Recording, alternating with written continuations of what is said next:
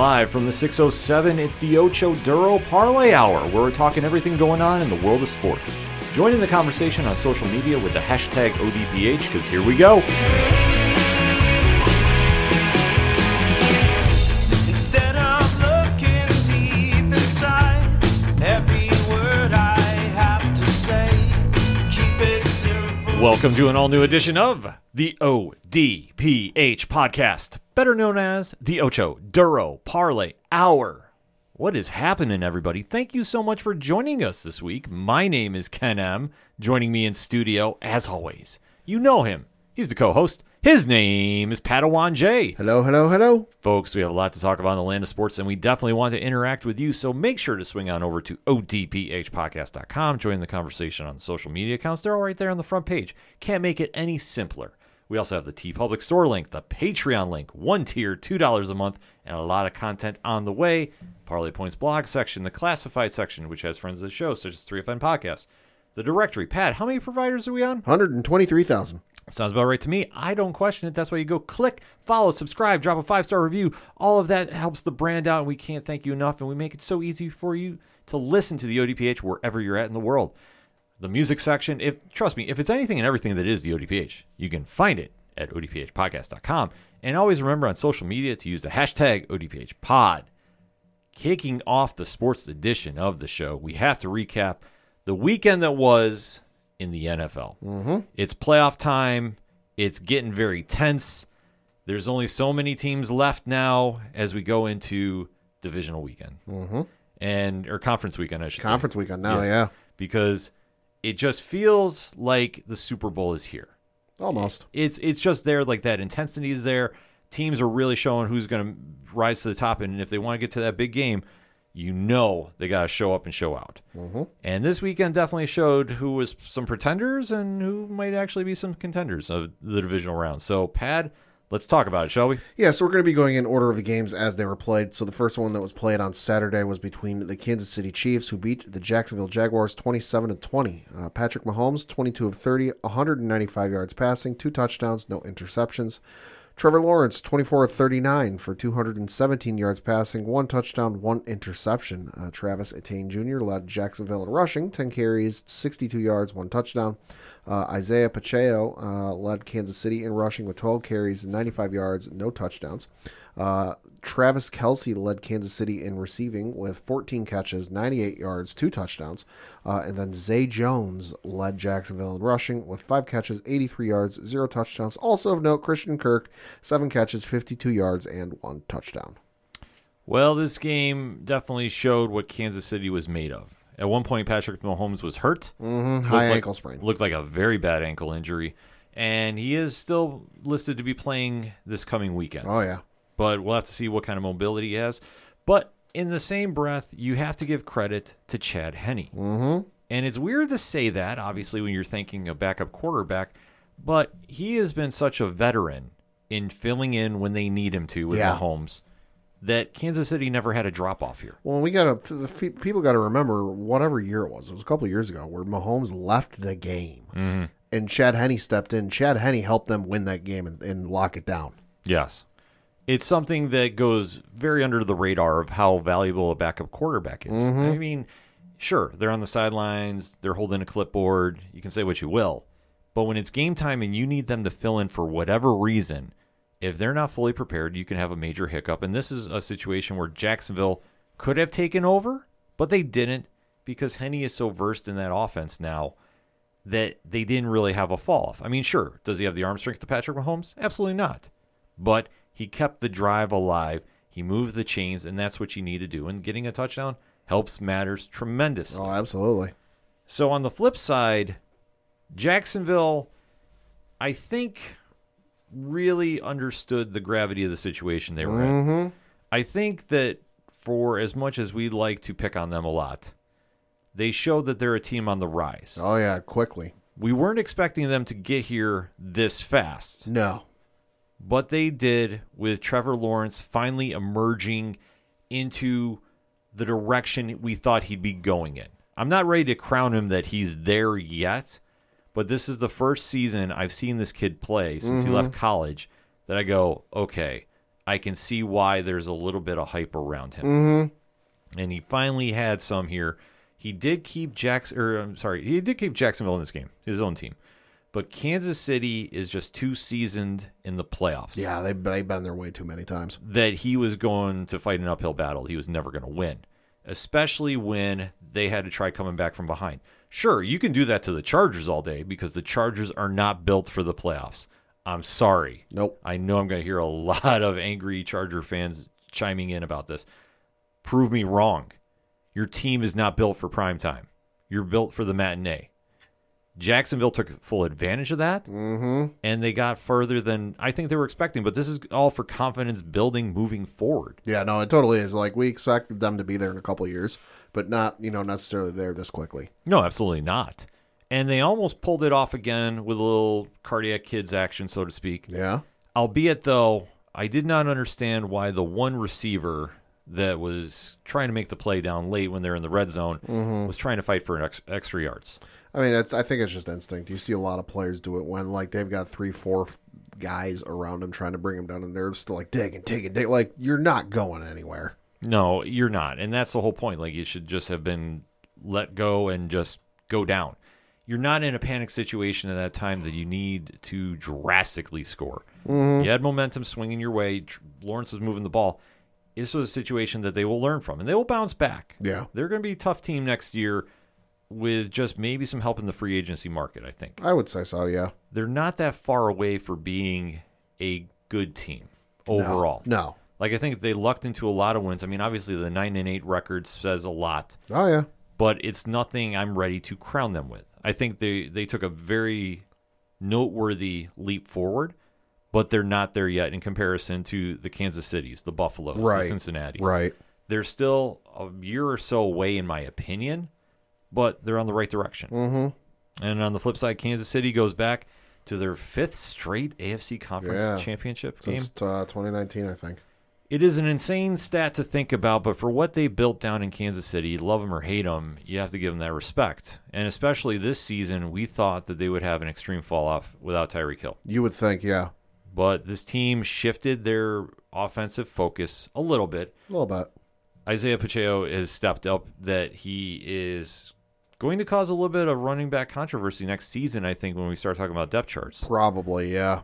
That he made them a very well-balanced offense.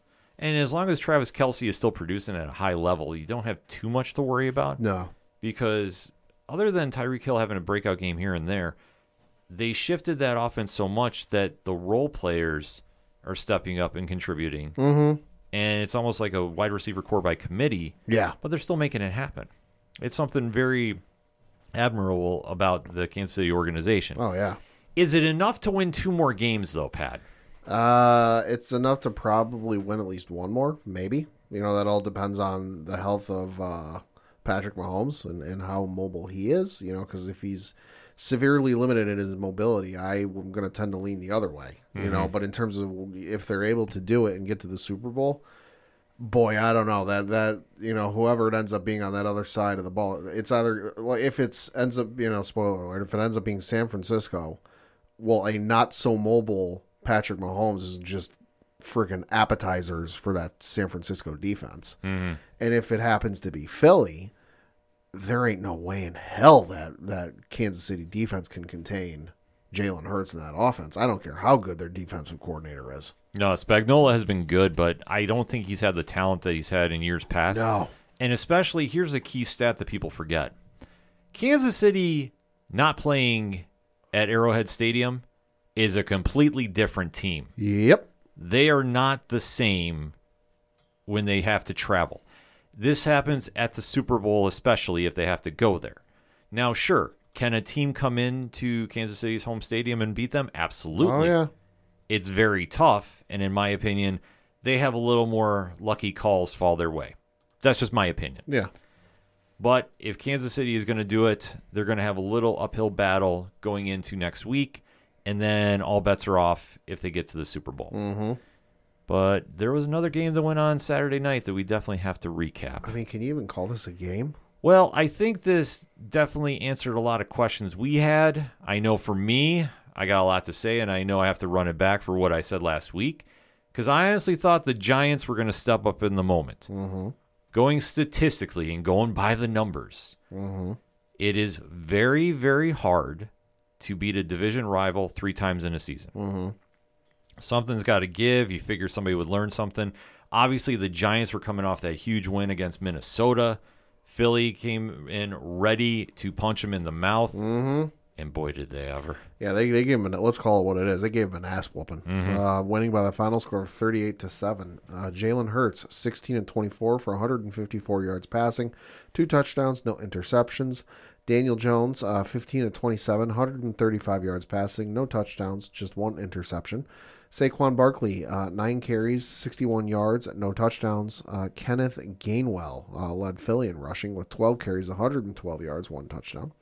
Devontae Smith led Philly in receiving with 6 catches, 61 yards, 1 touchdown. And then Richie James led the Giants in receiving with 7 catches, 51 yards, and no touchdowns.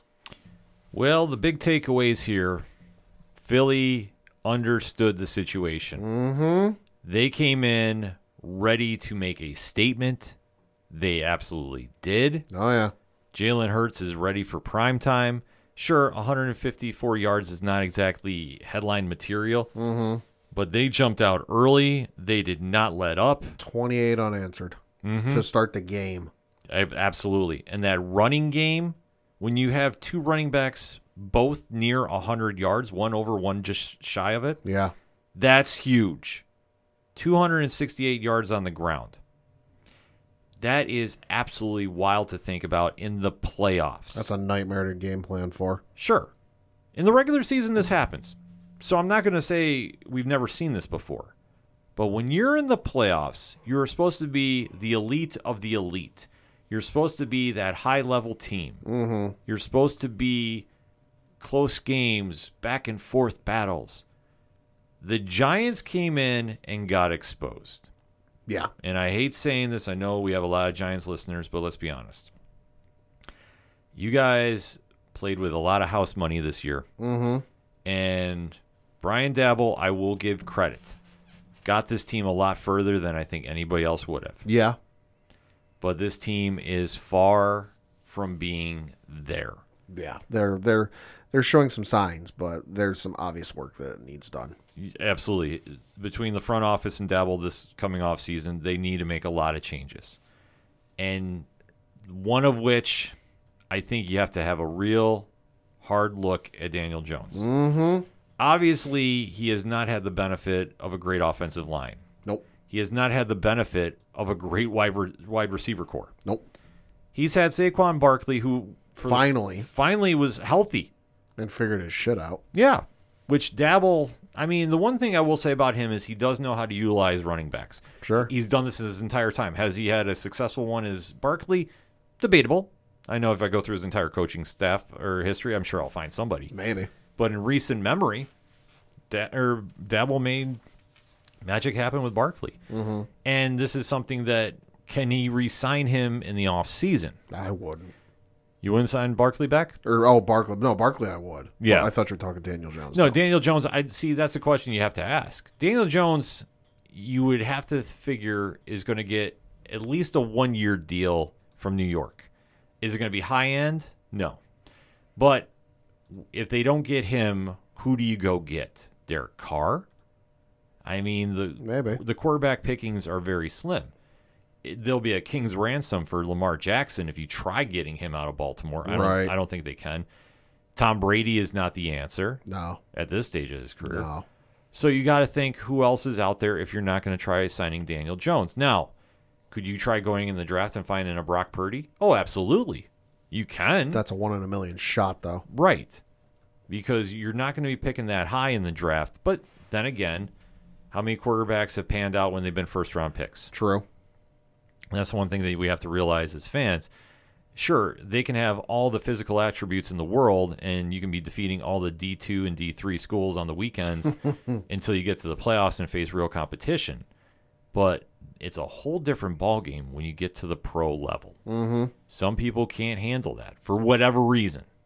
Some do, and they become legends. This is a situation the Giants really need to evaluate with him moving forward. I think they throw him a low-end 1-year deal, though. Maybe. Just to Band-Aid it. Maybe. I mean, at this point, though, this is his 4th year. You know what you're going to get with the guy. Oh, absolutely. He hasn't improved in 4 years. And listen, it's nothing against the kid, but he went to Duke. Duke basketball, whole different story. Oh, absolutely. Duke football, not really known for producing megastars, or franchise caliber position players that are known for being one of the greatest at their position. Like, am I expecting this guy to be like some kind of weird concoction of Tom Brady, Peyton Manning, and like Terry Bradshaw? No. But at this point, 4 years in, am I expecting him to do leaps and bounds better? Yes. And has he improved? Yes. And maybe that's him finally improving. Maybe it's just a product of the system being something more favorable to him and something he's used to. I don't know. But to me, what you're going to get with the kid. Is he a serviceable quarterback? Yeah. Mm-hmm. But is he the quarterback that will lead you to, the promised land, will lead you over that hump and over the hill to the Super Bowl? No. No, I definitely don't think he's the guy either. And I think that's something the Giants are really going to have to evaluate. They're going to have to take a look at a lot of these players. Because the other thing, too, I look at this is, like you said, he's never had a solid, healthy running back. He finally did with Barkley, and Barkley had some flashes this year. And you mentioned, he's never had a good receiving core around him. Listen, you can take the greatest wide receivers of all time and put him around Daniel Jones, and I don't know if it'll help that much. They have to do something. I mean, they do have a couple diamonds in the rough on this roster. Hodgkins is one. That I thought, Isaiah Hodgkin. But then again, at the same point, 1 reception, 3 yards in this game. 2 targets. Yeah. It's something that is just not clicking with this team yet. And I think they just got to get rid of a lot of dead cap space. They got to just start making some moves, upgrading a lot, because you now know there's 2 other teams in your division alone that you're going to have to contend with. That's where you have to benchmark your team. Are you as good as Dallas? Well, hell no. No. And you're definitely not as good as Philly, because Philly made a statement against you. Well, and especially look at Washington. You get an owner in there who actually gives a shit and is willing to spend money. Look the fuck out. Well, that's the whole thing. They have to get somebody in there that knows football. Because let's face it, Daniel Snyder does not give a fuck. No. And all signs point that he will not be owning the team come next season. Probably not. Arguably. Like I said, we don't know nothing official, but if we have to make a locks and leaps guess. We're just reading the tea leaves. Yeah. And Washington can instantly upgrade depending on who they get in there. Because at the end of the day, you need somebody in there that understands football operations. The Giants have that in place now. So it will be interesting to see how they match up next year. But in the meantime, this is all Philly. Mm-hmm. This really wasn't a game. This showed where the Giants ranked. That's the only take-home from this game. Mm-hmm. Philly looked incredible. They looked like the number 1 seed, and rightfully so. Oh, yeah. Now going into the conference championship, I think they're going to be really tested. Oh, yeah. More than they have been all season. Oh, yeah. And that is going to be the heavyweight boxing match of the weekend. That is going to be the true test of who is going to go to the Super Bowl and, in my opinion, win the whole thing. My opinion, too, and if I'm not mistaken, I'm pulling it up now. I think that's the early game, which to me is a fucking travesty. Yeah, it is. It's the early game. Right, because it's in Philly, East Coast time. Yeah, well, the other one's in Midwest time, so it ain't much different. It's not much different, but I believe that that's where they were going with that. Yeah. It's a little more disadvantage to the 49ers, which we'll get into next segment.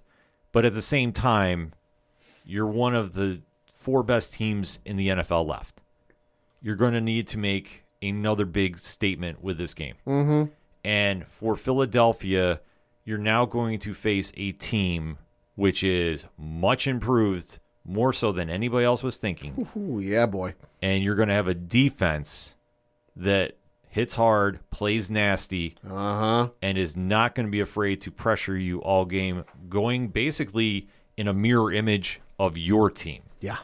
And you can say what you will about Brock Purdy versus Jalen Hurts, but this team is really going to have a lot to contend with the 49ers coming in. Mm-hmm. Sure, Purdy is in that discussion for Surprise Player of the Year. I don't think we can say MVP. No, but maybe even Rookie of the Year. Yeah, you have to definitely consider that. And Jalen Hurts, as great of a season as he's had, and I'm truly happy to see him get his due. Sure. For all the stuff that he's had to go through since coming into the league, he has won over the Philly town. Which is hard to do. He's won over the fan base.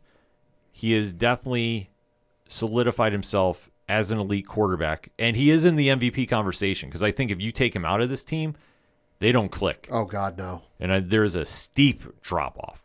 So now it depends if he can have that big game, because if he defeats the 49ers, I like Philly to win the whole thing. Mm-hmm. But that's a big, big if, which we'll talk about next segment.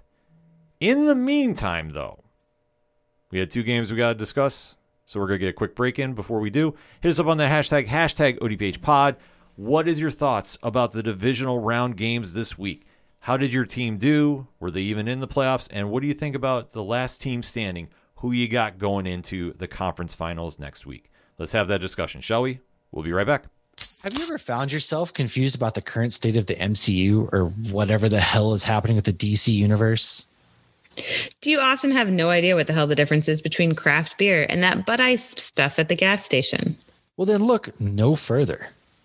We present to you Hops Geek News. We're yet another geek and beer podcast in an already oversaturated market. All right. We drink and we pretend we know things. More often than not, we don't really know things, but we do talk some really great topics, and we most definitely can drink. We'll deliver you news and then dive into any random topic you might have never knew you actually were passionate about. With lots of fun facts about beer. And from Marvel to DC and Star Wars, and to why Die Hard is most definitely a Christmas movie. Which it is. Basically anything that our spouses are sick of hearing us talk about. Join us on YouTube or anywhere you listen to podcasts. New episodes weekly. Just search Hops News. Coming back for more NFL talk on this edition of the ODPH podcast. 2 games up, 2 games down. Let's get into it, Pat. Yes, we're going to talk about the games that took place on Sunday, and the first of which was between the Cincinnati Bengals, who defeated the Buffalo Bills by the final score of 27-10. Joe Burrow, 23 of 36 for 242 yards passing, 2 touchdowns, no interceptions. Josh Allen, 25 of 42, 265 yards passing, no touchdowns, 1 interception. Josh Allen, the leading rusher for Buffalo, with 8 carries, 26 yards, 1 touchdown. Joe Mixon, 20 carries, 105 yards, 1 touchdown. And then Jamar Chase led Cincinnati in receiving with 5 catches, 61 yards, 1 touchdown. And then Dawson Knox led Buffalo in receiving with 5 catches, 65 yards, and no touchdowns. Pat, you might want to hit him with the sounder for this one. The thoughts, views, and opinions are that of Ken M and do not necessarily reflect that of the ODPH. Listener discretion is advised. Get your popcorn. So let's talk about this. I'm not going to shy away from it. I saw the second half of this game because I was unfortunately working during this. Mm-hmm. And I saw enough on the replays to catch up and get a very, very vivid picture of what happened here.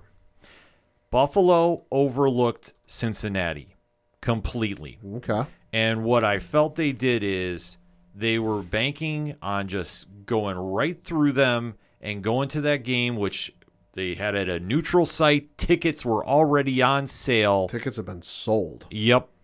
And the fact that the NFL did that was an egregious move and so disrespectful to Cincinnati. That just gave them more ammunition to go in there and more fuel to a fire that they already had for how, unfortunately, with the Damar Hamlin situation, all the playoff seeding was restructured. Mm-hmm. And unfortunately, they were not getting a fair treatment in that. Obviously, a tragic situation, which came out the best possible situation. Mm-hmm. Damar was at the game, went into the locker room. So, listen, we're all happy the way it played out. It did. Yes. He's healthy. He's on the road to recovery. That is what matters concerning that. But for Cincinnati, when it got back to business for the NFL, they felt very slighted. Oh, yeah. I don't disagree with how they felt when it came to business about this. Reportedly, they were not too thrilled about not being included in the whole neutral site thing, despite the fact they were right friggin' there. I mean, I'm looking at the standings for the AFC Conference. Kansas City Chiefs finished 14-3, the Buffalo Bills finished 13-3, and the Cincinnati Bengals finished 12-4. This ain't a case of like, oh, Kansas City's 14-3, Buffalo's 13-3. Oh, the Cincinnati Bengals finished, 9-8. Mm-hmm. Like, no, they're right fucking there. Yeah, because the minute Hamlin was cleared and he was safe and on the road to recovery, things shifted back to business. Yep. And that's the big takeaway in this moment when they got on the field. Cincinnati had a huge chip on their shoulder. They're lucky they got past Baltimore, division rival, and we always talk about that. They came in there ready to prove to the NFL, the Bills, the Chiefs, and anybody else who doubted them that they were the premier team in the league, period. Joe Burrow came in there ready to prove to everybody he should be in that elite quarterback conversation if he's not already. I remember hearing online that people thought that he was at mid-level at best. Fuck no. I've heard this. Not agreeing with this one point, and you can go through the archives. We have never said he is mid-level. Joe Burrow is that dude. Exactly. He is that fuel to this team. The only thing that I had in question about the Bengals for this game and their entire season was that offensive line. Sure.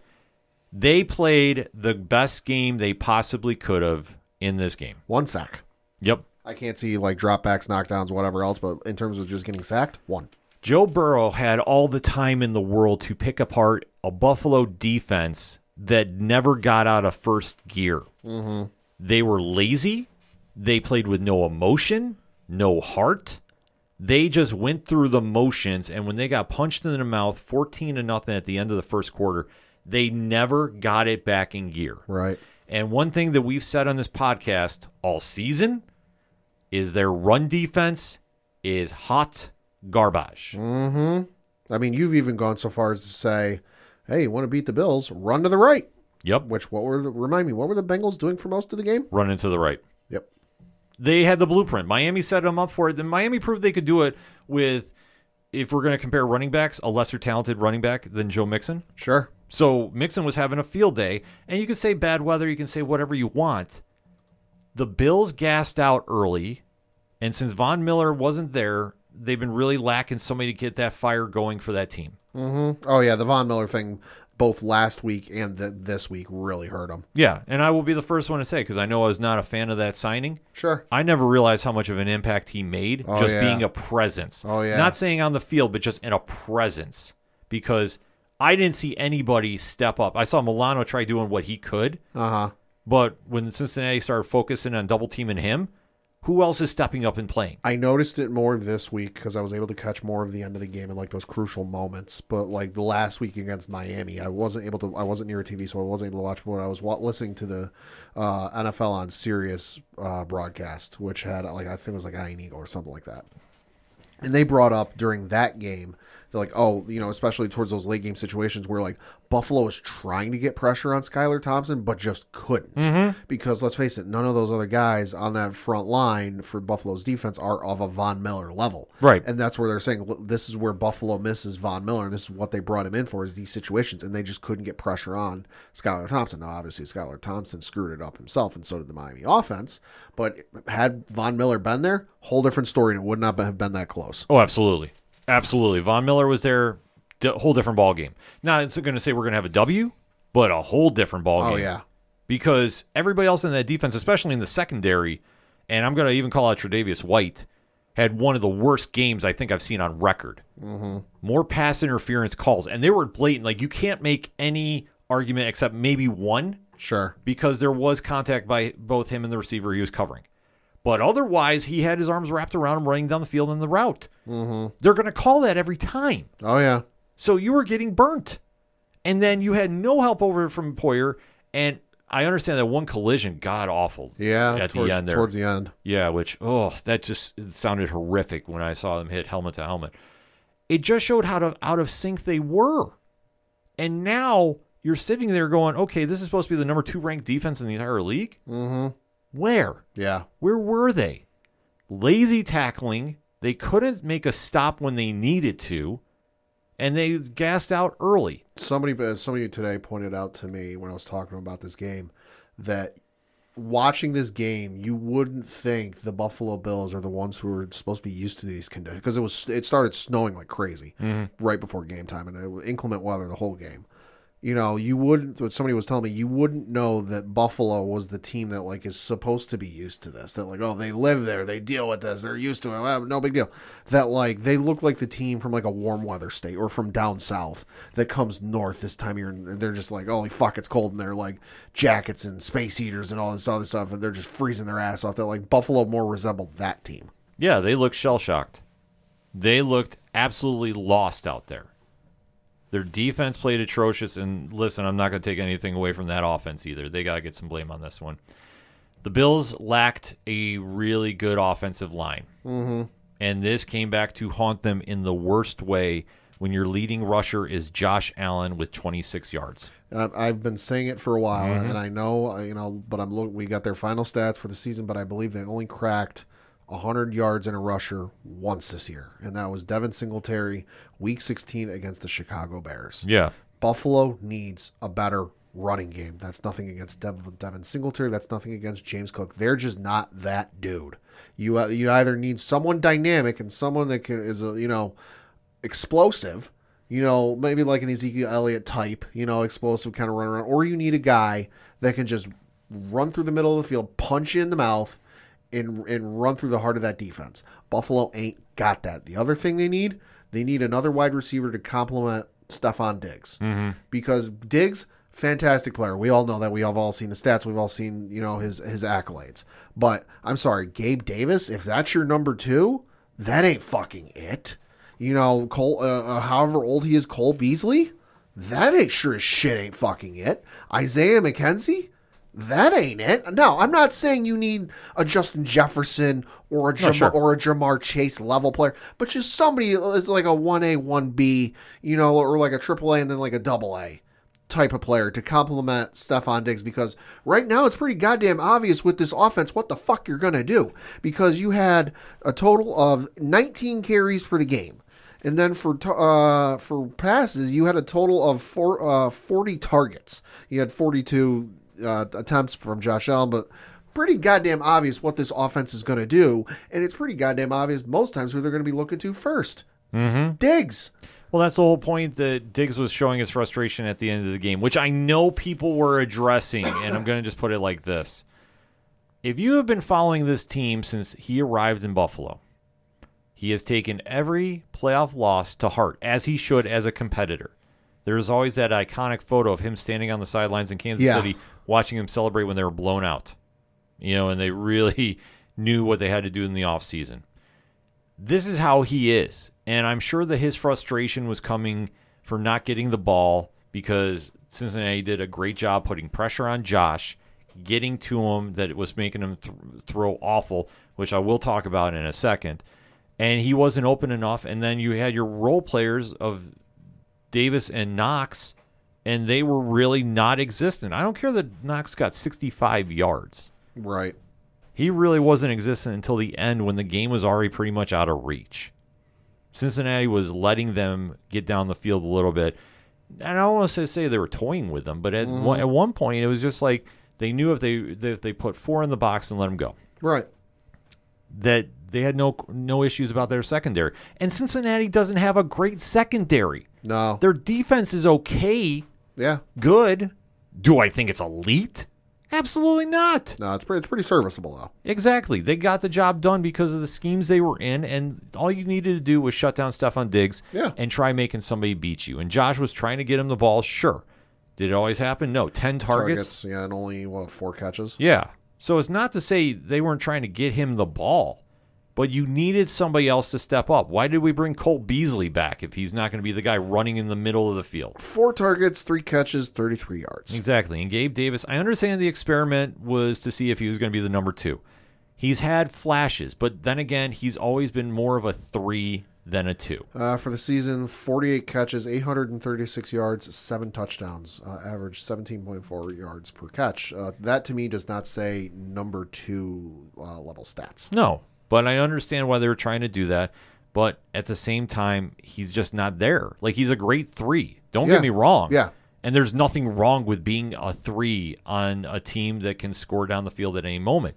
But that's the problem. When you're in those opportunities, you need to cash in. There was one ball. I understand it was contested at the end of the game that Josh got to him. Right. And he dropped. And you can say what you will about it, but it's just a fact. He dropped the ball. That was the game. Because they were not going to come back down and stop Cincinnati. And I will say, because I want to touch base about this too. Sure. For all the criticism that Josh Allen is getting about this, I don't think a lot of it is truly fair in this sense. Okay. He does not have an offensive line. He is trying to get the ball out, and I don't think that he has been right since he hurt his elbow Okay. mid-season. Okay. And I know, remember, we got on here and I said sit him for a week. Sure. Take the L, Yeah. worry about it later. They never did. Well, and that makes me wonder, with given the injury and just the way athletes work, as they get injured and they try playing through that injury, and even we as non-athletes do this, where like something hurts and we figure out a way to go about our lives and our daily lives without whatever that injury is hurting. Well, you twisted your ankle, you rolled your foot, you bruised your elbow, you bit your tongue, whatever it is. You try finding ways to go through about your life where, like, okay, this is an everyday thing I do. I'm trying to make this not hurt. Athletes are the same way, so whether it's, batter in baseball took a pitch to the hand and all of a sudden they're holding the bat differently because the way they normally hold the bat hurts. Well, all of a sudden their average starts going down and they're not producing as well. Well, why is this? Well, because they're going back to the way they're doing the different way they're holding the bat, because that's what's comfortable for them. That's what doesn't hurt. Yeah. And I'm wondering if Josh did something similar where, okay, he hurt his elbow, so the way he progresses and plays the game, did it hurt? And he came up with a way where, like, oh, if I do this, it doesn't hurt as much, and it just stuck. Yeah, he alluded to that in one of the press conferences. And the more I'm thinking about it, the more I think he's right. I'm not giving him an excuse, but I will say he does more with that team than he probably should. Yeah. And he's doing it with a lack of a supporting cast, in the sense of your offensive line has always been subpar. This is what it is. Sorry. I know Bills fans are kind of hearing this right now and getting really mad. But let's be honest. You can't establish a run game. You have been bailed out because Josh is that much of an athlete and wants to win. But until you can establish a run game and keep the defense honest, this is what we're going to have to look forward to every year. And that stresses out him, where he's trying to do too much. He's trying to play Superman. And I understand that a lot of times he was scrambling and trying to buy for time, and he wasn't getting any. And then he wasn't getting any holes to run through. So what is he supposed to do? He did everything he physically could in this game. Oh, absolutely. And for anybody that's saying, I know a lot of the quote-unquote sports media was saying he's not an elite quarterback anymore, that this was such a devastating loss that he lost his stature, I think you need to pump the brakes. Because here's the thing. You remove him from this team, you keep everybody on there, what are you going to replace him with? Yeah, there's not many good options. And do you still call the Bills an elite team if he's not there? No. This offseason, they need to make some moves on that offensive line. Desperately. This should be the number one priority. Go get some people to make some holes and give him protection. And get a running back, because I just crunched the numbers. In terms of the high, I'm just going off the high rusher. This isn't every other stat, but just in terms of the high rusher, they averaged 61.35 yards a game with the high rusher. Like, you need, which is atrocious for supposedly this great offense that can score on you at any point. You need a running game. And I'm not talking you need like a LaDainian Tomlinson or Adrian Peterson or Barry Sanders or some guy who can just score it well from any side of the field. Like, no, you just need somebody who can establish your run game and get defensive coordinators' minds off, oh, well, they're just going to throw to Diggs, or they're just going to look at Diggs the entire time. No, get it in the defensive coordinator's mind that, hey, there's that dude on the other side of the ball, in the running game that could burn us for $150, 200 yards. Mm-hmm. That's what they need to do. I agree. Like, their running game, they just need a lot of work, but it has to start with the line. Because I think if the line got them at least more of a chance, not saying Cook would emerge as that right now, but he's shown some flashes, but they need to commit to the run. And that's something, they haven't done that since Dabble was there. Sure. So you can't say, oh, this is all on Ken Dorsey. And then whatever he's doing this offseason, I know he applied for the Carolina head coaching job. So they might have a switch up there. But at the same time, it's not going to matter if you don't get him protection. Right. At all. Josh needs a line to give him time. And you need some parts here and there. Take a look this offseason. Take a look in the draft. There's a good wide receiver core coming out. Oh, yeah. Can you find a number 2 to shadow Diggs and learn the way to do this? And I can't stress enough, because I know a lot of people are criticizing and saying, oh, this is what he did in Minnesota too. He's been near the Super Bowl so much he can taste it. So he's been there, 3 times in the playoffs, 3 times in Buffalo, and then I want to say 3 or 4 in Minnesota? if I read right. Yeah, and he understands he's playing against Father Time. Let's be honest. Every player is. You're not going to get these chances, especially when your division alone is upgrading. Diggs currently 29 years old. His birthday is in November. And how many years does he still have left on his contract? Do you have that up or no? I can pull that up. Okay, because I know that there were some questions about, they're going to try moving him. They're not moving him anywhere. He was venting his frustration. There's no way he wants out because, one, he signed a new deal. Him and Josh are tied together. So he is on a 4-year, $96 million deal. He is in the second year of that deal. But there is a potential out after next season. Yeah. So we'll have to wait to see next season. But for right now, that's all they do need. Because if they're not going to make it over the hump now, they got to start thinking about what they're going to do. And if you're going to be the elite team, I know you have a lot of questions about who you're re-signing. Edmonds and Poyer are now free agents. Mm-hmm. I don't know what Poyer's doing. I have a feeling he's gone. Maybe. I have a real feeling that he is leaving. Micah Hyde is a free agent after next season. The Bills are going to have to do some retooling, but I trust what Brandon Beane and Sean McDermott have done with this team. I'm not worried about it, but they do need to prioritize some areas that they've let go because they rely too much on Josh's freak athletic ability. But they're going to now be sitting there watching the emergence of Joe Burrow and a Cincinnati team that is literally playing with the biggest chip on their shoulder and showing absolutely zero fear of facing anybody. That's why I say the AFC Championship game between Cincinnati and KC is going to come down to Patrick Mahomes' ankle. Because if Patrick Mahomes is even close to 100%, it might go Kansas City. I wouldn't put it past Cincinnati, to beat them because they got that chip. But if Patrick Mahomes is not 100%, Cincinnati all day. I'm going to give you a bold prediction. I don't care if he's 100%. Cincinnati's winning this. Okay. I'll mark the tape right now. I'll give you my predictions after we break down the other game. Cincinnati is winning this chip. They're going to get to the Super Bowl. Okay. I don't know if they're going to win. I'll say that. I'm going to reserve that, but I'll tell you the team who's going to get there. Because what we saw Sunday night. Oh, boy. The emergence of the 49ers should be scaring everybody. Mm-hmm. And if you're Dallas, find a kicker. Holy shit. Find a kicker right now. Holy shit. Yeah. Trade for Justin Tucker. Oy. You need... Figure something out. Is Gostkowski still available? Fuck. You need to find somebody because, oh my God, I just cannot... I have never seen a meltdown that bad in any sport ever. No. I don't even know where you begin as far as that goes, but let's just get into the game. Yeah, so the game was between the San Francisco 49ers, who beat the Dallas Cowboys by the final score of 19-12. Brock Purdy, the GOAT, 19 of 29 for 214 yards passing, no touchdowns or interceptions. Dak Prescott, 23 of 37, 206 yards passing, 1 touchdown, 2 interceptions. Ezekiel Elliott, 10 carries, 26 yards, no touchdowns. Elijah Mitchell led San Francisco in rushing with 14 carries, 51 yards, no touchdowns. And then for receiving, you had George Kittle lead San Francisco in receiving with 5 catches, 95 yards, no touchdowns. And then CeeDee Lamb led Dallas in receiving with 10 catches, 117 yards passing, no touchdowns.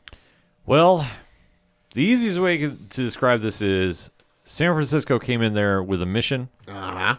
They were playing very, very nasty as they do. Dallas gave them all they could handle. I will say this. Yeah. Cowboys fans, you have a lot to be excited about in certain areas, but in other ones, oh boy. Oh, yeah. This was a little brutal. I thought the 49ers really wanted this, and they showed how well-balanced they were on both sides of the ball. Mm-hmm. And I know that we talk about their offense a lot with Christian McCaffrey coming over. That's been a game changer. More so than Brock Purdy's emergence. But what they're doing now is really saying that they are the elite team in the NFL. Mm-hmm. And if anybody was questioning it, anybody was doubting it, you just have to literally take a look at what they're doing when they're in possession of the ball.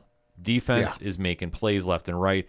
The offense, George Kittle made one of the craziest catches I've ever seen in my life. Yeah, that was nuts. And he has been arguably lost in the shuffle with everybody that's been stepping off with Deebo Samuel and Brandon Ayuk. Yeah. you have got so many weapons on this team. And Ayuk has just emerged recently. Yeah. He hasn't played like this all year. They have so many weapons on their side. They are going to be They're a nightmare. absolutely atrocious to face because they are just going to sit there and they're going to just punch you right in the mouth till you can't feel anything. Dallas, well, I think the Ezekiel Elliott era is over. Yeah, although Christ knows you need a backup just in case Tony Pollard goes down, because you saw what happened in this game. Tony Pollard went down with the injury, didn't come back. And then just for whatever fucking reason, the offensive coordinator, McCarthy, just never adjusted and kept it going the way it was supposed to go. Yeah. Made no sense. Yeah. No, that's the whole thing with McCarthy. He in my opinion, he's stuck in his ways. Yeah. It's kind of like in the same sense of Leslie Frazier from the Bills. They don't like making changes. They just rely on the talent that they have. And like I can't stress enough, your team is only going to get you so far. You have all the talent in the world, but if you guys can't put it together on both sides, and usually it's one side shows up more so than the other. Yeah. I thought their defense played well, but they didn't play well enough. No. And like I say, if you're going to be facing, an absolute nightmare like the San Francisco 49ers, that's why I say, like the atrociousness, like they're just going to give teams fits. Like there's nothing wrong with this team. This team is playing both, damn near perfect football. Well, and I think the Cowboys' offense got exposed a little bit just because what was the one thing we heard all season about Dallas offense once they got rolling? Number one offense. Oh, how great is our offense? We can score at will. And then you faced the number one defense in the NFL, and you got punched in the mouth. Mm-hmm. And all of a sudden, the team that's putting up 30 points a game can't put up half that. Yeah. They struggled. Against a third-string quarterback. Listen, all credit to Brock Purdy, Mr. Irrelevant, the last pick in the NFL draft, not even supposed to be here. Mm-hmm. But you got beat by a third-string quarterback. Yeah. Who was the last pick in the NFL. Yeah. Like I say, 49ers are just a bad matchup for anybody. Yeah. Like I say, I might have botched my wording about that earlier, but listen, I mean this 100%. They're going to go to the Super Bowl. How they're playing right now, that defense can shut down the number one offense. That's all Dallas really has, too. I mean, Micah Parsons and company there are a very solid squad. Yeah. But if you're letting this team run on you at will, and McCaffrey, like I said, has finally been healthy enough. He's making a true game-changing, factor for this team. That California sunshine. They've been missing. I think he's just motivated to go there. But it's all not relying on him. When the role players are stepping up too, Dallas only has an answer for so many people on their team. Like, granted, their defense is a lot better than people give credit for, but it's not elite. No. It's getting there. It's good. There are certainly some good pieces on that defense. Right. But when your offense is running stagnant, and this isn't really all on Dak, too. No. I think Dak gets a lot of unfair criticism, but I think it also goes to your running game where you're still forcing Ezekiel Elliott to be your number one, and his best years are past him. Yeah. He's in that transition phase. There's nothing wrong with it. No. He's had a good run, but this is time to give it over to Pollard, and he needs to really step back. And if you're put in that situation where Pollard goes down, you need to step up and do things. Yeah, and you need another receiver because, listen, Dalton Schultz, nothing special as a tight end. He had 5 catches, 27 yards, 1 touchdown on 10 targets in this game. Mm-hmm. But then they've got Noah Brown, T.Y. Hilton, Cavante Turpin, Michael Gallup. Michael Gallup, no catches, no yards, targeted 3 times. Okay, CeeDee Lamb is great. You clearly got your number one with CeeDee Lamb. You need something else past that, though. Oh, absolutely. They need something else to spark that off, or the wide receiver core.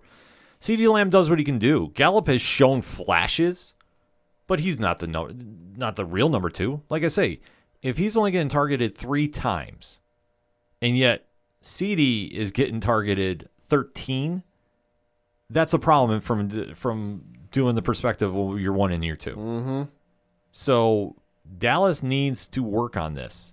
And I don't even know how you describe that last play of the game, too, where you're still technically in this. Yeah.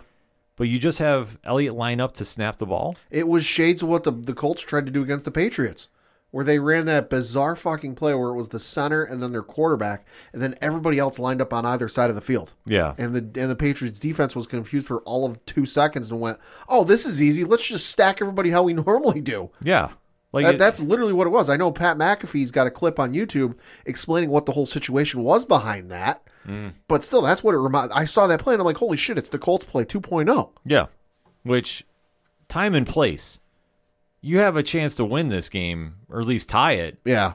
You're pulling, razzle dazzle trick plays like that. Fucking, you better be up by like 3 scores. Yeah, and that's the whole point. They never were.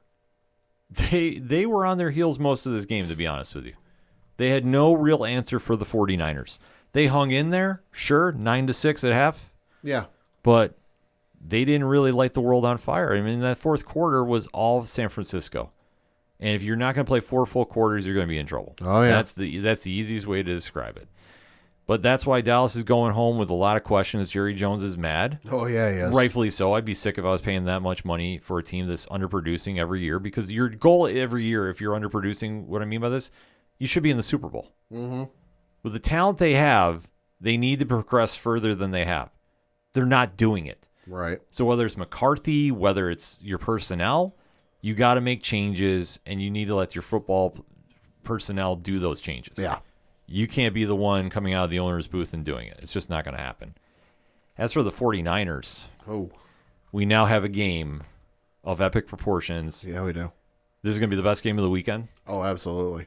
I'm already going to go out on a limb. San Francisco 27, Philly 24. Okay. I'm going to call the shot right now. I think no team is playing better than Frisco right now.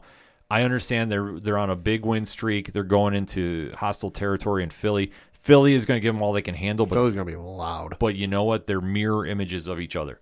Except I think San Francisco's defense is a lot nastier. A lot. So, yeah, looking at the schedule of games, as you mentioned, the first game up on Sunday at 3 p.m. Eastern on Fox is the San Francisco 49ers taking on the Philadelphia Eagles in Philly. Currently, the line is Philly by 2.5 points, and the over-under is 45.5. And then your late game is the Cincinnati Bengals taking on the Kansas City Chiefs in Kansas City at 6:30 p.m. Eastern on CBS. Currently, the line... Holy fuck. Currently, the line is Cincinnati by 1. I'm telling you right now, that's nothing wrong with that. And then the over/under is 47. I'd take the over. If you're in Vegas, take the over on that game. We give you unofficial betting advice. We do not want to hear if you lost a lot taking our hints on this, but I tell you what, take the over on that game. I'd be taking the over on that game personally too. As for me, I think it's gonna be real tough to beat Philly, but I think San Francisco can do it just because of how good that defense is. And then you look at the AFC game between Cincinnati and Kansas City. I'm going to give it to Cincy. I think Cincy's real hot right now, and I just don't think that 7 days is going to be enough for Patrick Mahomes, who's got a high ankle sprain, which, I know Mac Jones had a similar thing earlier this year, and he was not right for a couple of weeks. Mm-hmm. So I just don't think Patrick Mahomes is going to be as mobile as he needs to be, and I think it's going to hurt Kansas City's chances. I'm just more in shock that Kansas City is a dog at home. Well, they are right now. Right, but still. Line subject to change. Line is definitely subject to change, but I'm going to tell you this, that's a very favorable matchup for Cincinnati. I just like how they're playing right now, and I think that obviously there's 2 teams they had on their bulletin board, Buffalo and Kansas City. Yeah, they are. So this is the revenge tour, as Joe Burrow says, get your receipts. And they're going to have a hell of a game, too, down there. But like I say, I like Cincinnati in that. I'll even say by 7. Okay. But I think it's going to be a challenge. I don't think Mahomes is going to be 100%.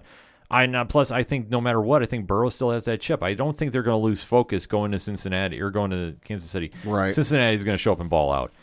As for the 49ers, that's crazy of a point spread to think Philly at home and they're only 2 points. Ooh. Man, this will be some exciting football this weekend, so we'll definitely be talking about that on the socials. In the meantime, though, hit us up on the hashtag ODPHpod. The divisional round is set. The conference championships are lined up. Who you got? Let's talk about it, shall we? We're going to take a quick break. We'll be right back.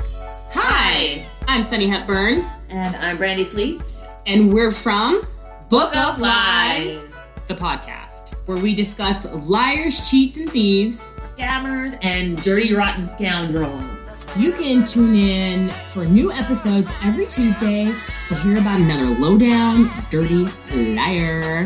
And learn how to spot them. So that's Book of Lies Podcast. You can connect with us on social media, Twitter at Book of Lies Pod, Facebook and Instagram at Book of Lies Podcast. Bye. Coming back for another segment on this edition of the ODPH podcast. Time to talk a little bit of wrestling. Hell yeah.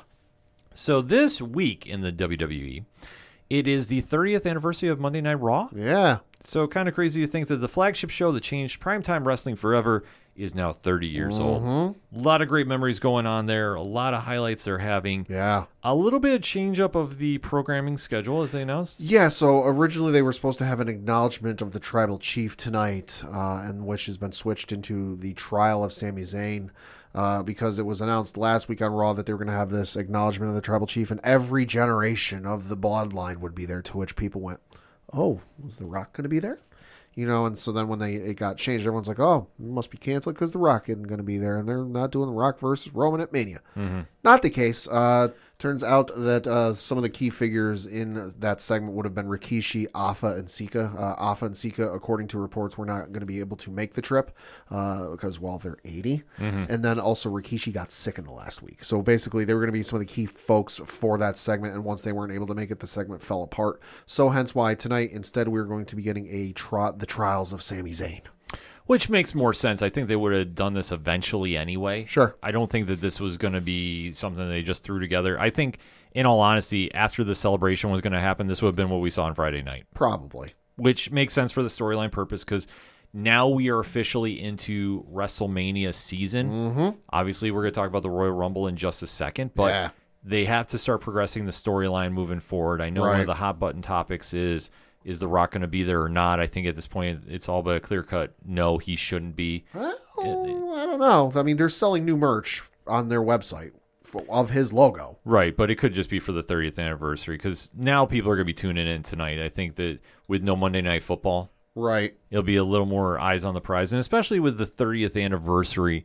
And WWE, say what you will bring back a lot of old faces. I've scheduled to appear. Ric Flair is due, Shawn Michaels, the Bella Twins, Kurt Angle, probably The Undertaker. I wouldn't doubt John Cena doing a video. Taker's there. I know Hulk Hogan's supposed to be there. DX is going to be there. Okay. Yeah. So, I mean, they're going to have a lot of familiar faces throughout the night, and this is what people are going to tune in for. I do know I've had some people tweet at us at ODPH Podcast asking, what do we think we're going to see tonight? I think you're going to see a really fun show. I think you'll see a lot of people get teased for the Royal Rumble. I believe there's a Battle Royal for number 30 that's going to be taking place. Could be. I don't know if that's been announced yet or not, but what I do know is announced. You're going to have Bayley taking on Becky Lynch for the first time in quite a while.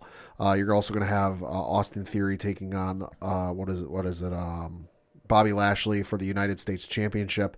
You're also going to have the Usos taking on Judgment Day for the Raw tag titles.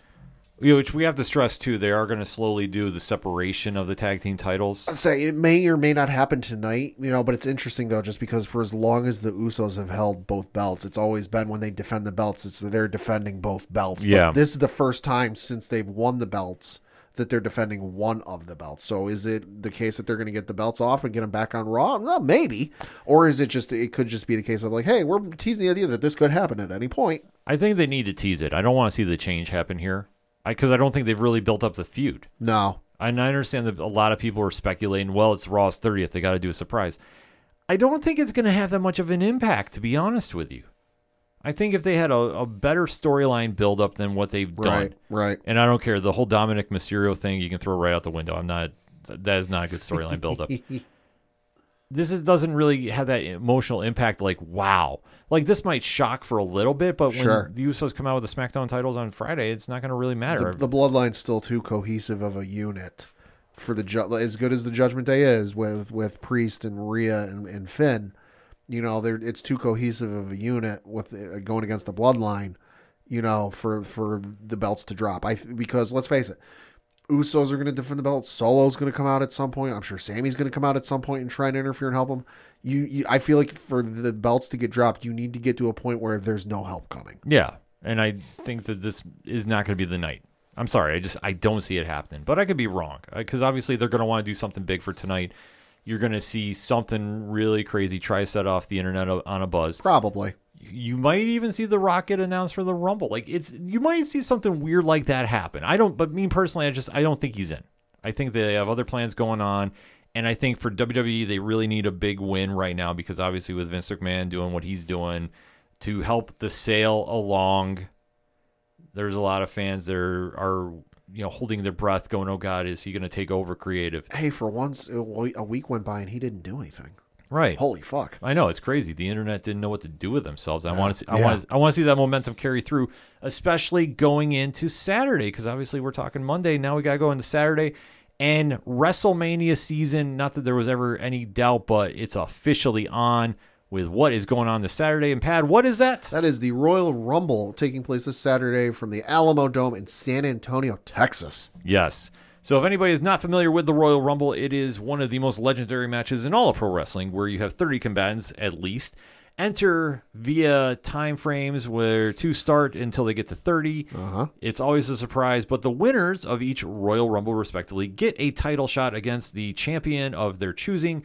Well, actually, if it was Raw or SmackDown, they used to do that, but since it's unified, it's going to be against Roman Reigns. Well, maybe. Yeah, we'll have to wait and see about that, but they will get their title shots at WrestleMania against the men's and women's champions, respectively. The other thing, too, is it does not have to be the world championship holder. It can be, as shown by Charlotte Flair a couple years ago, going against, say, the NXT title. Yeah.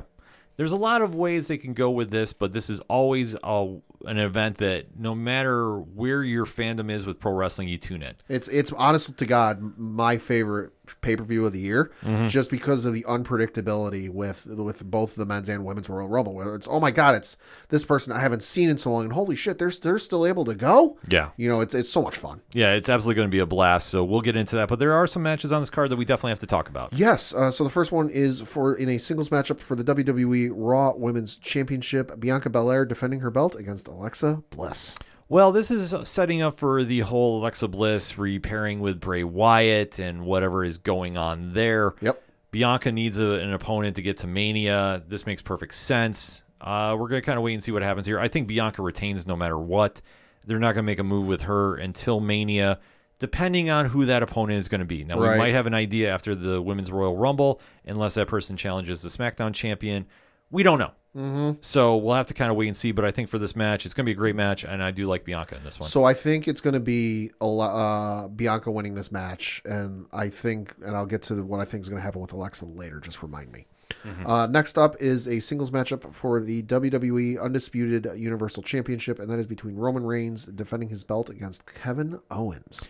Obviously, the best storyline in all pro wrestling, the Bloodline, carries on a little momentum going into WrestleMania season. Kevin Owens is now coming in trying to save his friend Sami Zayn from the clutches of the Bloodline and really trying to talk some sense into it, because Roman is kind of having a little bit of paranoia, jealousy about the rise of popularity of Sami Zayn, which I personally love seeing. I do too. Sami Zayn has taken this role and ran further than anybody in his position would have. It's gone a lot further than I think they thought it would. And with Kevin Owens, obviously he is a main eventer. You can just plug and play him where you need to. He's very accepting of this. This is not the first time that him and Roman have faced off for the title. I expect this to be another great match. I do see Roman winning. I do too. But depending on what happens tonight with the trial of Sami Zayn, I don't doubt that we have a Sami Zayn run-in trying to inadvertently help Kevin Owens. Well, I know. I was talking to Common Man Vince Iatoli today, and he threw out, I think it's like a fun fan theory that when Kevin Owens went to sign the contract, he didn't sign Kevin Owens on the contract. Ooh. That he signed Sami Zayn. That would be fun. Which I was like, ooh, I don't know if that's true. I like it. I tell you what, I will mark out like you have never seen before if he comes out wearing a mask and it's El Generico. That would be awesome. If we get that at some... El Generico's alive.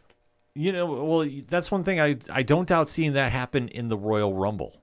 That could happen. Which, I mean, anything can happen with that, but for this match purposes, I think you're going to have Kevin and Roman put on a great match, but I do see Sami Zayn doing something to interfere inadvertently, trying to prove his loyalty to the tribal chief, and probably, almost costing him the title, almost, yeah, causing more friction going into Elimination Chamber. Next up is between Bray Wyatt and taking on LA Knight in a Mountain Dew Pitch Black match. What the fuck is a Pitch Black match? We have no idea. They've yet to explain what this is or what it's about. All we're guessing is because Pitch Black is in the name, it's marketing because Mountain Dew Pitch Black. We're guessing it's going to be a lights out match. That's the only thing I think you can do there. And honestly, that's not a bad idea for Bray's return match. we have to remember, he has just been doing vignettes since he's come back. He's had the whole Uncle Howdy evil persona. Yep. Whatever is going to happen there. Yep. Showing up Which- more on Raw than anything, I think, messing with Alexa Bliss. Right, because I think what they're going to eventually wind up doing with this character is going to be on the roster Could be. doing normal wrestling things. There are rumors it's Bo Dallas. Well, it would make sense because for what Bray does, and if anybody's not familiar with his work, he's one of the most creative minds in all of pro wrestling. Dude's also thinking in multiple layers. Yeah. So this is not like the end of the road. This is like just the slow beginning. Like he's light years ahead of where a lot of people realize. So with this match, I think it's going to show where we're going to WrestleMania. I know there's been some rumors that he would wrestle Uncle Howdy there, Maybe. which, you know, I think at some point, maybe not this quick. I don't think you would do this quick unless you want to get rid of the storyline. Yeah. But that's the one thing with Bray, you just don't know. But nevertheless, for a lights out match in LA Knight, who, since he's come up to the main roster, they're finally using him to his full advantage. Yeah. And if you're not familiar with Eli Drake, a.k.a. LA Knight, he can talk on the mic, he can go in the ring. He is the total package about that. I love seeing him in this profile match. I don't think he gets the win no matter what. Right. I just have no idea what this match is going to be. I hope it's a lights out match, and I hope they just go, to turn it up to 10 and go from there. Like, The other thing, too, the preview card I'm looking at says Bray Wyatt. We don't know who the fuck is going to show up, what version of Bray Wyatt is going to show up. Is it going to be the version we saw when he came back from Extreme Rules and just talked to the crowd? Is it going to be whatever the fuck version he's come up with now? We saw on Friday the Firefly Funhouse came back. Yeah. So is it going to be the Firefly Funhouse Bray? Is it going to be the Fiend Bray? We have no fucking clue. Give me Cult Leader Bray. That's the best Could be one. Cult one. That's the best one. These other ones, like, okay, they serve a purpose, but I'm not super excited. Next up is the Women's Royal Rumble match, where it is 30 women in a Royal Rumble match for a Women's Championship match at WrestleMania. Some of the participants, 7 of the 30 participants have been announced as of this recording. From SmackDown, you have Liv Morgan, Raquel Rodriguez, Shayna Baszler, Zelina Vega, and Emma. And from Monday Night Raw, Candice LeRae and Rhea Ripley have announced. Interesting lineup thus far. I do see one name that kind of stands out to me for the clear-cut winner, Okay. and that's Rhea Ripley. Okay. I think right now Rhea has just been on fire, literally carrying the Judgment Day gimmick on her back. Yeah. And I think that she has been featured, if you notice how she's been presented on TV, featured a lot more Yes. lately, that her winning the Rumble, I think, would go very much to set up a great match with her and Bianca, which we've all kind of alluded to that they were going to be the cornerstones of the women's division in WWE for many, many years to come. Because obviously they almost have came up at the same time and have had great success since they've come to the main roster from NXT. This would be a perfect showcase for them. Right. I just don't know if they're going to go that route. Like, that's the one thing with the Royal Rumble is you might have a new signee that is coming in. I don't know who's a free agent that would be debuting per se. I don't know. That's the one thing that you have to just kind of speculate, and there's so many talented people on. Well, there is one surprise entrant we could see that has been allegedly signed to WWE for quite some time, just waiting on something from creative. Chelsea Green. Chelsea, I think, is going to be in the Rumble. Chelsea has now, according to reports, she's been signed to WWE for a couple weeks, a month or so, but just has been waiting on something from creative. This could be the spark. Yeah, I mean, they have so many talented women on contract that I don't know who they're going to bring up. They could just have anybody from the past come in. I wouldn't doubt Trish Stratus makes a run. Trish will probably make a run in. Yeah, Molly Holly. You could see somebody like that. But that's the fun of the Rumble, and you don't know, too, from NXT. Yeah. I think the longest shot, which, barring a couple months ago, I thought was going to be even money, was Mandy Rose. No chance in hell. But I don't see that happening. I don't see no. that happening. But I will say this: I don't doubt Toxic Attraction, Yeah, I could see Gigi and JC Jane. and I don't doubt Nikita Lyons.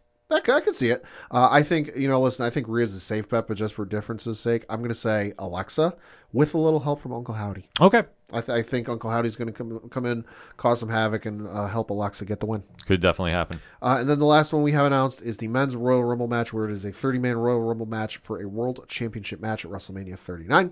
The announcements, 15 of the 30 entrants have been announced as of this recording. And so from SmackDown, you have Kofi Kingston, Santos Escobar, Ricochet, Rey Mysterio, Gunther, Drew McIntyre, Sheamus, Braun Strowman, and Karrion Kross.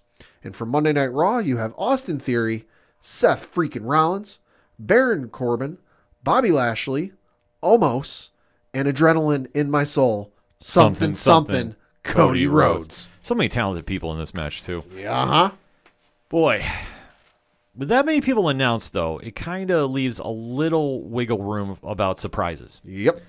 There is a heavy rumor, and I want to stress rumor, we will see somebody from New Japan Pro Wrestling in this year. Maybe. I don't know if it's going to be Jay White. I am fingers crossed it's Will Ospreay. Ooh. I am fingers crossed for it, but I would not doubt Jay. There's a lot of rumors about his contract. Sure. Same things with Tama Tonga. Okay. So I will say this. You will see somebody from New Japan possibly in this match. Could be, because I know I did read a report today that AJ was in talks with New Japan to make an appearance at Wrestle Kingdom. Well, he was until his ankle got screwed up. Right. So it's not out of the realm of thought, and especially there's ongoing discussions between them and WWE. right, and especially too with them having their big show coming in the States. I wouldn't doubt in February that they tried doing some cross promotion there. Could be. I just don't know who though. Like I say, the safe bet is probably Jay White, Probably. which the pop he will get at this arena if he comes out with Bullet Club. Oh my God! Like you're not ready for it. If we get the old school like Bullet Club theme, Bullet Club for life. Holy fuck! Yeah, that place would explode because oh my Lord. You know what? I would just love to see. Not that they need to be with him, but if he walks out with Gallows and Anderson, just for reasons, Jesus, give it to me. Yeah, but predicting a winner for this one, you want to say safe money is Cody Rhodes. Yeah, I will say this. I don't think it's going to be him. Okay. I think it's going to be Sami Zayn. Could be. I will explain this, though. Could be. We have a pay-per-view next month in Montreal. We do. And that's Elimination Chamber, if I'm not mistaken? Yes, it is. So, yeah, the progress of pay-per-views after this is you have NXT Vengeance Day taking place on February 4th. And then in February 18th, so just a couple weeks later, in Montreal, Canada, at the Bell Center, is one Elimination Chamber. Right. I think if Sammy wins, he has his match in Montreal. Okay. And how crazy would that match be in that arena? See, I think he gets his title opportunity there. I think whoever wins the Royal Rumble is going to challenge Roman for one of the belts. Oh, yeah. Whatever belt it is, the WWE belt, the Universal Championship, whatever it is. It doesn't matter in this case. And then Sammy's going to, because the Elimination Chamber typically, in at least the last couple of years, has been, whoever wins it gets a title shot of their choosing. And because, it's unprecedented, the belts have never been unified, and yada, yada, yada. Sammy's going to win. Sammy's going to win that one. The place is going to blow off the fucking hinges and challenge Roman for the other belt. That could happen. I mean, that's the one thing that gets a little tricky about it. Give Sammy the little hometown rub. Well, I think he's going to get it regardless because I think that this is when, in my gut feeling, this is when he reunites with Kevin Owens. You have the big hug in the ring. Sure. The place goes nuts. Sure. And they officially challenge the Usos for the tag team titles. Could be. And then that's where I could see them breaking off. But then again, they've been doing that weird tag team tournament on SmackDown too. So yeah, there's a lot of moving parts going on with this. Yeah. But I think ultimately that's what you get. Like Kevin makes the save for Sammy when he gets beat down. They do the hug, and then everybody goes home happy. Because I could see Cody winning. I could, yeah. And listen, I have no problem with him winning at all. I think he's going to be in the main event of one of the nights. Mm-hmm. It just depends on how they want to do this. If they're going to have Roman do double duty and then lose both belts. But I just don't think Sammy is going to win at WrestleMania. Now, granted, against Roman, I want to stress that. Mm-hmm. I think he wins the tag team titles with Kevin Owens all day. Like that's been a moment they've always talked about. Oh, God, yeah. So I think they're going to go play to that more so than him beating Roman. I wouldn't doubt that you have Cody win the Rumble and then Seth Rollins win the Elimination Chamber. Yeah. And then have both belts get taken off him respectively. Seth wins the world title for Raw. Cody wins SmackDown or vice versa, whatever you want to do it for it. Sure. I could see that playing out more so. But that's the beauty of the Royal Rumble. Oh, yeah. But I think it's going to be, listen, if we get to number 30, because there ain't no way on fucking God's green earth, if Rock is in this thing, he's going to come out at 1 through 29. Yeah. He's going to be 30. Like, bank that one. Yeah. But if we get to number 30 and it's anybody other than Rock, I think it's probably going to be Cody. But just to be different, because I know everyone's predicting Cody, dark horse, Gunther. I would. The run he's been having. I would love it. Give me a Roman versus Gunther match. You give me Gunther versus Roman, I'm there. I want to see that match in the worst possible way. It doesn't even have to be for a belt. I just want to see that chops for days. Oh yeah, baby. But that's the beauty of the Rumble. Like, there's going to be so many unique pairings going on. There's a lot of NXT talent that could come up as well, too. I don't doubt Braun Breaker. Braun Breaker's probably. I think he's probably the safest bet from the men's division to come up. Maybe Cora Jade for the women's match. Cora Jade could come up for the women's match. Roxanne Perez could, but I don't know if they would have both champions come up. Yeah, that's the only thing I would say. That's why I didn't really put Roxanne in there, but I wouldn't doubt her getting in there. Yeah. And then, it would be a great swerve, too, because they did it for the women's division. Sure.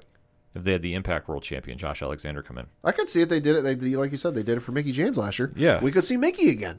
Yeah, we could see Mickie again, too. I mean, that would be something as well, and especially she comes out with the Impact World title. They let her do it once before. Biggest moment, I think, in Royal Rumble recent memory. Plus, they let her use her Impact music. They didn't use her last WWE music. And that's the one thing, too. I think Triple H, now still being the head of creative, wants to do something big with this. I really do think he wants to give this a big, impactful feel, just because ourselves included, I think, and a lot of fans have felt the last couple of years, a little less than stellar. Well, I think ever since the One Edge came back, that it's just been, I don't want to say telegraphed, but kind of predictable. Kind of feels that way a little bit. Yeah. So I think they really want to go out with all the stops here, and I think especially tying it back to the Raw 30th anniversary this week, they've had a lot of bad PR with the Vince situation. I think they want to right that and really put fans in a mood, getting excited for WrestleMania. Mm-hmm. We're not talking about business sales that we have nothing to do with. We're talking about the in-ring stuff that we tune in each week to talk about. And I think they're going to be really setting the bar pretty high, and I think they're going to hit it off as well, too. But we'll have to wait till Saturday to go check that out. In the meantime, hit us up on that hashtag ODPHpod. What is your thoughts about the Royal Rumble going on this week? Who you got winning the men's and women's matches? And what's your thought about Raw hitting 30? What is your favorite match or segment of Raw's 30 years? Let us know at hashtag ODPHpod. Let's talk about pro wrestling, shall we? And if you want even more pro wrestling content, keep your ears out for the latest 607 TWS dropping later this week on your favorite podcast platform. We're going to be right back.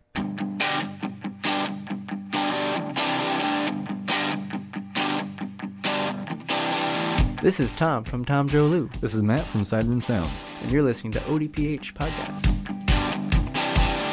Wanna go where no one knows my name, to the desert, the oceans, or the plains. 'Cause I wanna... Coming back for the final segment on this edition of the ODPH podcast. Pad, what you got? Kind of talk a little local minute, looking at the standings for the Federal Prospects Hockey League, and specifically the Empire Division, because that is the division our Binghamton Black Bears play in. Still in second place, although they're making some room though. Danbury sitting in first place with a record of 22 wins, 3 losses, and then 4 losses in overtime or shootout. Binghamton right behind him though, record of 20 wins, 7 losses, and then only 2 losses in overtime or shootouts. Looking at their games they had this past week, they had a game on Friday, January 20th, on the road playing the Erie Mammoth, where they lost by the final score of 6-5.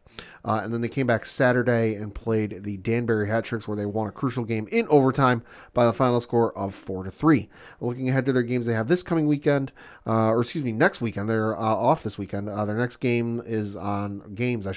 on Friday, January 27th at 7 o'clock Eastern. That is at home against the Danbury Hat Tricks. And then they are on the road Saturday, January 28th at 7 o'clock Eastern, playing the Delaware Thunder. For more tickets, all that good stuff and information, BinghamtonBlackBears.com. And then we got to mention some Binghamton Bombers news, because they have started their season, and looking at how they're doing in the standings, they're currently about the middle of the road. They got a record of 1-1. And then they got their game they had a couple weeks, last week, 2 weeks ago as we record, where they lost by the final score of 17-11. Their next game is in Binghamton, taking on the All-Americans. Game time at 7 o'clock Eastern. For more information, go to pbla.com. And keeping a local minute, the Binghamton Bulldogs took their first L of the season this past week. According to their Facebook page, quote, Bulldogs outplayed in front of a sellout crowd, first loss of the year. Final score is Wyoming Valley Clutch, number 4, ranked in the ABA 9-0, 104 to our Binghamton Bulldogs. 11-1 now, 99. So definitely not the best showing for the Bulldogs, but fear not, because as we are recording a couple hours ago, the ABA top 25 rankings were released, and the Bulldogs hung on to the top spot. So once again, quoting from the Facebook page of the Binghamton Bulldogs, Bulldogs hang on to number one spot despite a tough loss on Saturday night. The Binghamton Bulldogs, 11-1, hold on to the number one ranking in the ABA. The team still holds the national win total lead at 11, with 6 of those wins coming against nationally ranked opponents. So definitely want to go out and check out the Bulldogs. I know they got a home game coming up this Saturday, the 28th. So if you are interested in going to check them out against the Burlington Thoroughbreds, make sure to swing on over to BinghamtonBulldogs.com or check them out on Facebook, which they are extremely active at. So that said, one more quick wrestling note. Unfortunately, some bad news to pass along. After we got done recording, we found out that Jay Briscoe, one half of the legendary Briscoe brothers, was killed in a very tragic car accident. And I'm reading a statement off of ProWrestlingTees.com. Okay.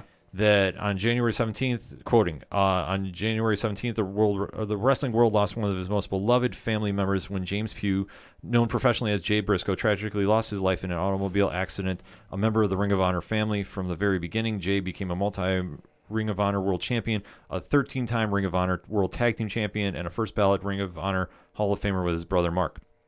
Together, the Briscoe brothers were part of the Ring of Honor Foundation, the heart and soul, and were essential in building the company into the most influential wrestling promotion of the last 20 years. But there's more than that. The Pugh family lost a husband, a father, a brother, a son, and in an effort to honor both Jay's memory as well as support those he left behind, Pro Wrestling Tees is offering this Reach for the Skies t-shirt with 100% of the proceeds going to benefit the Pugh family as they cope with this tragic loss, end quote. So on behalf of everybody here at the ODPH and 607 Podcast, we offer our condolences out to his family, friends, and fans all over the world. Absolutely gut-wrenching news here last week. Yeah, terrible news. You know, one of the best tag team wrestlers in the world, certainly changed the game and influenced a lot of people. I mean, there was a Reddit thread on Squared Circle subreddit, basically where fans could leave their thoughts and memories of him, but also it came kind of updates with like what promotions would say and then what specific wrestlers say. And I'm not even kidding you when I say you had WWE, AEW, Impact, New Japan, Noah, like everything, every major wrestling promotion on the planet, you know, somebody from that federation had something to say.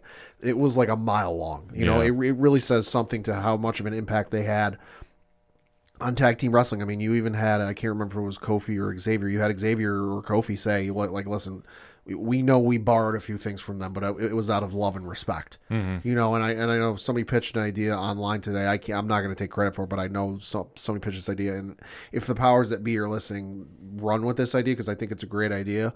When you get the ROH, or if you get the ROH TV show up and running, do a Jay Briscoe Memorial Tournament for tag team titles. Yeah. Much in the same way they have the Owen Hart Memorial Tournament. Do one on ROH for Jay Briscoe. Yeah. We do know that AEW did film an ROH tribute show after Dynamite last week. Right.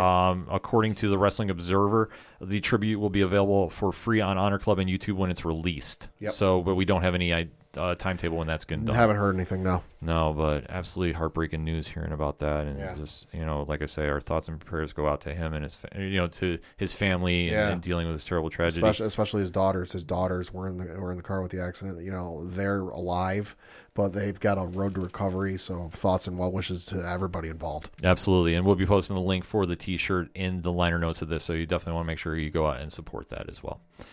Pad, we got one more sports story to talk about, though. Yeah, that was one we previewed last week. That was UFC 283, which took place on Saturday in Rio de Janeiro, Brazil. Going to run through the main card here. In the light heavyweight division, you had Johnny Walker defeat Paul Craig via TKO at 2 minutes and 16 seconds of the first round. Well, Johnny Walker's back on the winning ways. Yeah. What else can you really say about that? Good for him. The light heavyweight division is kind of in a really state of flux, so it's not to say that he can't bounce back and get into title contention soon, but wait and see. Then you had Jessica Andrade beat Lauren Murphy in a women's flyweight division matchup by unanimous decision, 30-25, 30-25, and 30-26. Andrade just mauled her. Wasn't able to watch the fight, but based on the scores, yeah, that's what it looks like. It was a mauling. Like, that's the easiest way to describe it. The pictures, if you haven't seen online, of Murphy's face after this, oh my God. Okay. Brutal. Then in the welterweight division, you had Gilbert Burns defeat Neil Magny via arm triangle choke submission at 4 minutes and 15 seconds of the first round. Kind of how we thought it was going to go, to be honest, because we said it was going to be a sub. Yeah. Gilbert Burns, though, immediately after the bout, called out Colby Covington. Okay. So waiting to see about that match. I mean, I'd love to see that one. I don't know how soon they can make that happen. I think there's a few situations blocking that right now. Probably. Then in the co-main event of the evening, you had Brandon Moreno, defeat Devison Figueiredo via doctor stoppage after the third round and become the unified UFC flyweight champion. Well, the fight forever will continue on forever with this one because obviously probably doctor stoppage. You know, it's fifth time's the charm. Yeah, it's just absolutely insane to think what they're doing here. But the right call to make because that eye was messed up. That eye was shut. That I was in bad shape. So I'm not surprised that they did that. And I know the Brazilian crowd got very, very animated. Yeah, to put it mildly, after the bout. I know that you had Moreno having to get ushered out backly because things were being thrown. Yeah, things were being thrown, and Justin, I understand the crowd was very emotional about this, but still, you don't want to see that ever. Nope. It doesn't make any sense to do that. And then you have the main event where Jamal Hall-Hill defeated Glover Teixeira by unanimous decision, 50-44, 50-44, and 50-44, to become the new UFC light heavyweight champion. Well, not really surprised here. Father Time caught up with Glover. Glover has a legendary career. He's going to be a Hall of Famer. There's no doubt about this. But for Jamal Hill, it's a super big win for a guy that emerged from the Contender Series and really made his, rose through the ranks. Yeah. Can't take anything away from it, moving forward with him. Just the question is, how soon is he facing Projaca? That is the thing. Yuri came out there and put a very interesting social media post saying, I'll see you soon. Right. Now, to my knowledge, that shoulder is still not 100%. So I don't know what's going to go on with that. Right. I do know that there might be a couple contenders that'll be floating around. I would not doubt that they try throwing in Magnov against him. But after his last performance against Blachowicz, I don't know how you do this.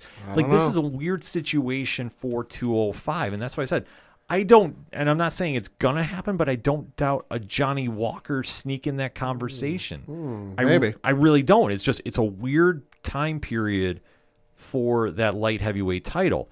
I don't know if anybody would step down from heavyweight to go try fighting at a lower class, but it's a situation that Hill is in a weird spot with no clear-cut contenders. And I'm sorry, you can take a look at the rankings all you want with that. I don't see anybody there that's really jumping out and screaming, give him the fight. No. They'll figure something out, though. Oh, they always do. The other thing we got to note that was announced during this card was you got one of the entrants into the UFC Hall of Fame announced, and that is one Jose Aldo. Well-deserved. Yeah, longest reigning featherweight champ in UFC history. We have to give him his credit where it is.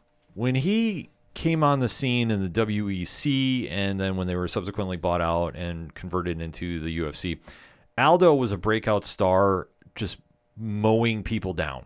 I remember his flying knee gave to Cub Swanson, and it was one of the wildest things I've ever seen in a first-round knockout ever. Mm-hmm. And then to think about what he did against Uriah Faber. Yeah. And remember, that was not a UFC pay-per-view. That was a WEC. Back in 2010. And that carried itself because the momentum there lived up to the hype. And Aldo was so notorious for his leg kicks. You can't take anything away from him. In his prime, arguably the pound-for-pound best fighter on the planet. Oh, yeah. Arguably. Albeit, though, he ran into Conor McGregor. Yeah. And subsequently, one punch derailed everything. 13 seconds in.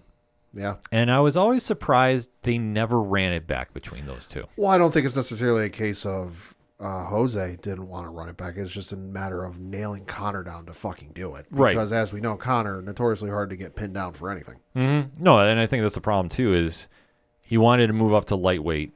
The weight cut to get to 145 from what he was doing was insane. Yeah. And I think that just trajectory, it proved to be too much. That was one of those fights we'll never get the rematch for. Unfortunately, yeah. Unless there's some freak show fight, which I don't want to see. I want to stress this, no more like the Chuck Liddell, Tito Ortiz 4 and 5s, and at this stage, no. Jose has earned his reputation. He fought, even when he went down to bantamweight, I thought was a crazy move. But he was always a guy that came in there, fought, left it all in the cage, and has a legacy that we all knew was going to be a Hall of Fame career. So, yeah, I mean, just to illustrate how dominant this dude was in his professional career, in 39 professional matches, 31 wins, 8 losses. His first ever professional loss was for a federation called Jungle Fight, and it was Jungle Fight 5, where he lost via rear naked choke submission on the 26th of November, 2005. Okay. He did not lose another fight until Conor McGregor knocked him out 10 years and 1 month later. yeah. Like, what the fuck? Yeah, like it's insane to think about, but he was just so dominant. There was a couple fights, though. I mean, he almost lost the belt. I'm not going to lie about that. Sure. If Korean Zombie didn't pop out his shoulder, Yeah. that's always one that haunted me because I was like, man, he might have snuck that one. He might have. But I also remember Aldo just coming in there and just absolutely leg kicking everybody to death. And just you see the fighters after the next day, and their legs would be purple. Mm-hmm. Like some of the most gruesome shots. If you ever want to go find the Uriah Faber fight, the post day and his legs, yeah, that just kind of says it all. Oh, yeah. But legendary career, salute to him as he rides off into the sunset, and a solid night of action for the UFC. Like I say, Yeah.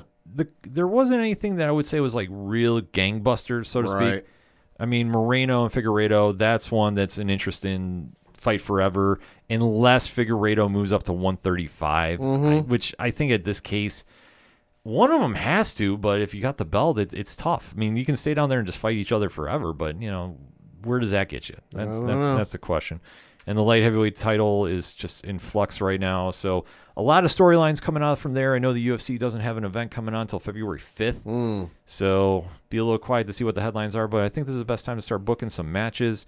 And we'll definitely be talking about that on Patreon when that gets released this week, weather permitting. Mm-hmm.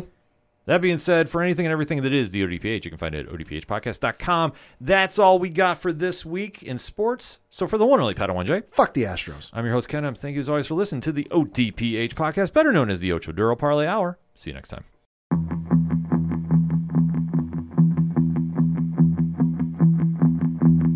Gotta be down to the punch. Gotta be down to the punch. 'Cause they can't bring